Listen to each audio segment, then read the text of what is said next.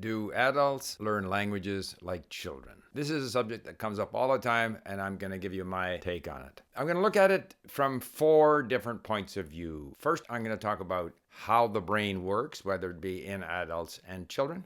Second of all, I'm going to talk about the tremendous flexibility that the child has. The third is the previous knowledge or the accumulated knowledge and experience that the adult has. And finally, I'm going to talk about the difference in attitude between a child learning a language and an adult learning a language. Now, I'm not a neuroscientist. I'm sort of distilling for you what I have read in books by Manfred Spitzer, whom I mention quite frequently, and also an audiobook that I've been listening to called Wie Erwachsene Denken und Lernen, which traces how adults think and learn and traces the evolution of our brains from a neuroscientific mapping of the brain perspective and a few other sources. The first thing to realize is that our brains do not just exist for learning languages. In fact, the brain is a learning machine in the sense that the brain has to acquire the knowledge, the ability to anticipate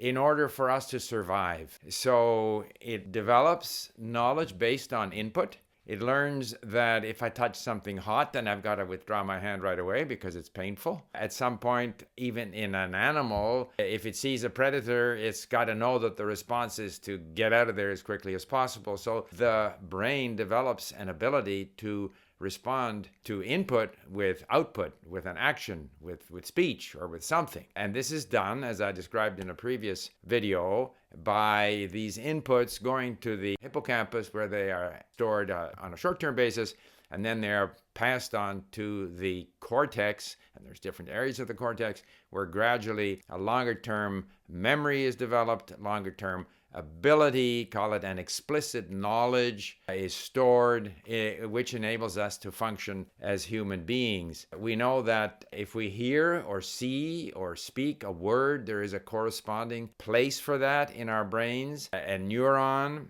and that neurons that are adjacent to each other, similar to each other, because the neurons are stored in areas of like by category. And if there is enough stimulus and enough similar neurons nearby, they may eventually fire and connect through synapses, and that's how learning takes place. So this process is the same whether we're talking about a baby or an adult. So now let's look at the baby. So the baby has what, again, Spitzer refers to as unlimited potential and very limited capability. And if we just take the question of sounds, English has 44, Japanese has a very small number, Spanish has also not such a large number because those languages have fewer vowels.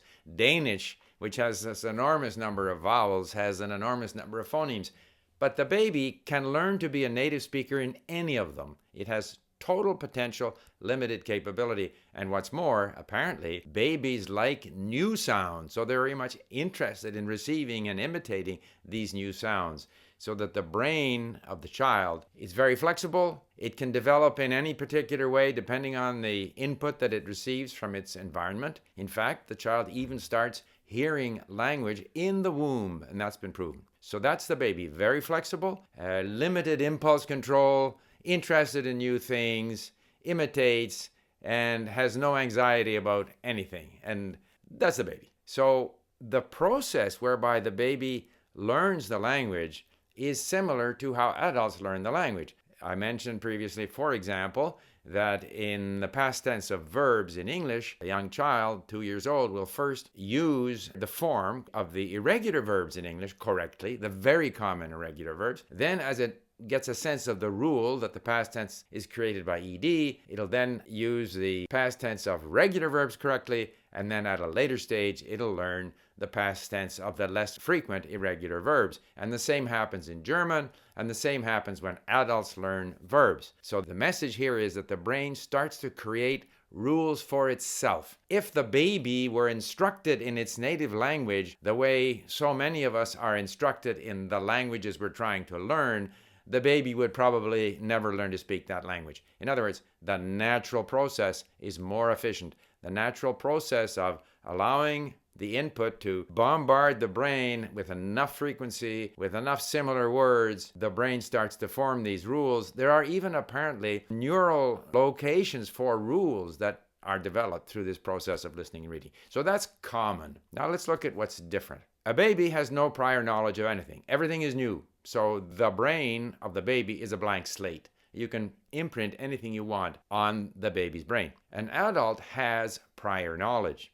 So that can be good and that can be bad, as I'm going to explain. First of all, the less favorable situation is that the mind of the adult has already hardened around a certain range of sounds, for example, or certain patterns of how to express things. It is no longer as flexible as the baby. It's not open to any influence. It has its own native language, which makes it more difficult now to imprint or to introduce new ways of saying things and new sounds. However, on the other hand, the adult has knowledge. So the baby sees a tree or a house or a car, doesn't know what a tree or a house or a car is at first. But the adult does. The adult knows things. It knows what objects are. The adult even knows how at least his own language or her own language works.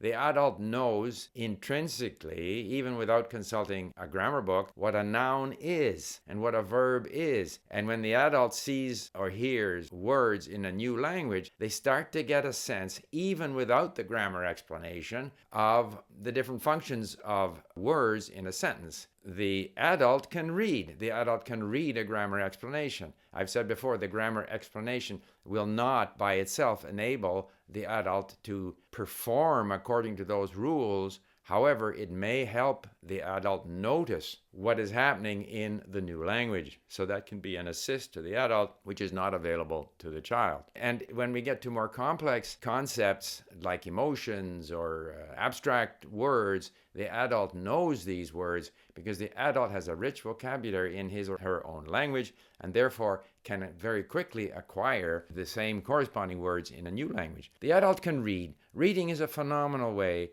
of increasing our ability in a foreign language. We know that when we are reading, it's as if we are speaking the language insofar as the brain is concerned. If we do a lot of reading, we can actually condition our brains to get used to the patterns of the new language, to develop patterns in the brain that help us deal with this new language. Adults who read well in their own language typically will be able to read well eventually in the new language. So these are advantages that the adult has.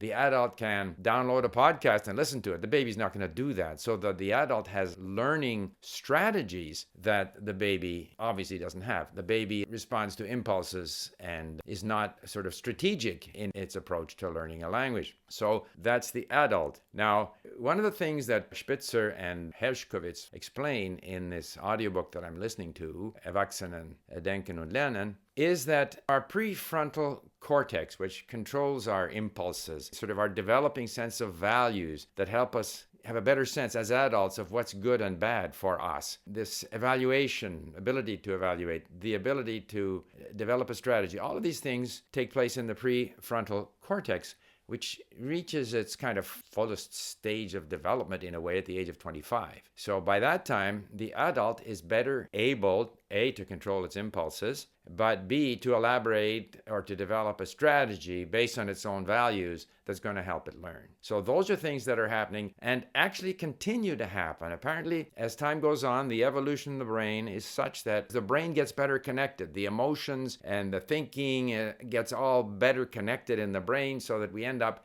as we grow older, somewhat more balanced in how we evaluate things and in our approach to life. So we've now covered that the brain essentially functions the same, that the child has, by dint of being a blank slate, a greater potential, although more limited capabilities. The adult has more limited potential, perhaps, but has capabilities that can compensate for that. And also through reading and other strategies can acquire a vast vocabulary, but may have more difficulty pronouncing as well as a child. So now we come to the fourth thing, and that is the evolution of attitude. Research has demonstrated that the child is very much attracted to new things. New is good for the child. Wow, look at that, look at this. As the adult gets older, he or she becomes more set in their ways. In other words, the adult may consider something new that has to be learned as something undesirable. I always remember when I started learning Chinese, there was another Canadian diplomat there learning with me, and when he heard that in Mandarin Chinese to say, "Are you going?" we actually say, "Ni qu bu qu," you go not go. And his response to that was, "Is that ever stupid?" Now, if you consider the new language to be stupid or inconvenient, or you don't like it, or any attitude that is negative towards the new, you're not going to learn. The baby tends not to have any of these negative thoughts towards things new, whereas often adults, perhaps because of their own language is tied up with their identity, or they're just reluctant to change. And it also depends on whether you are a positive person, whether you think you can succeed. The child doesn't worry about, am I going to learn this language? It's just the language comes in. Furthermore, whether the adult has already learned languages. It's pointed out in Spitzer's book that the more we use our hippocampus, the better the hippocampus becomes, the more efficient it becomes. For example, a violinist who plays violin will develop parts of the brain related to the movement of the fingers. The London cabbie develops parts of the brain related to finding things on the map. If we have had a lot of experience in learning languages, we are going to be better at learning languages. Practice makes perfect. That includes, by the way, speaking. As much as I'm a proponent of input-based learning because I know how effective it is, listening and reading, in terms of building up your sense of the language, your sense of how the language works, your vocabulary, your comprehension. By the same token, in order to speak well, you have to speak a lot. Practice makes perfect. So the sort of evolution of the attitude is an area where the adult learner, I think, and this is part of what we've done with Link, where Link is primarily aimed at adult learners who have a strategy, a learning strategy, who have interests. So we try to allow the learner to bring in content of interest as much as possible from YouTube, from the internet, to maintain that interest, maintain a positive attitude towards the learning experience. We try to provide encouragement in the statistics. You're doing well. Obviously, it's important to reward people in what they do. Even with animals, if they feed the rat after it runs around the maze, if there's reward, then there's a desire to learn. So reward can help people learn, but the reward needn't be an absolute reward like money. All it needs to be is an experience that was better than expected. And I think there is another place where adult learners need to avoid unrealistic expectations of how well they're going to do. And unfortunately, the language books they push, here's this book, Asimil, you do this book, you're going to be at B2 in Persian, which is not the case.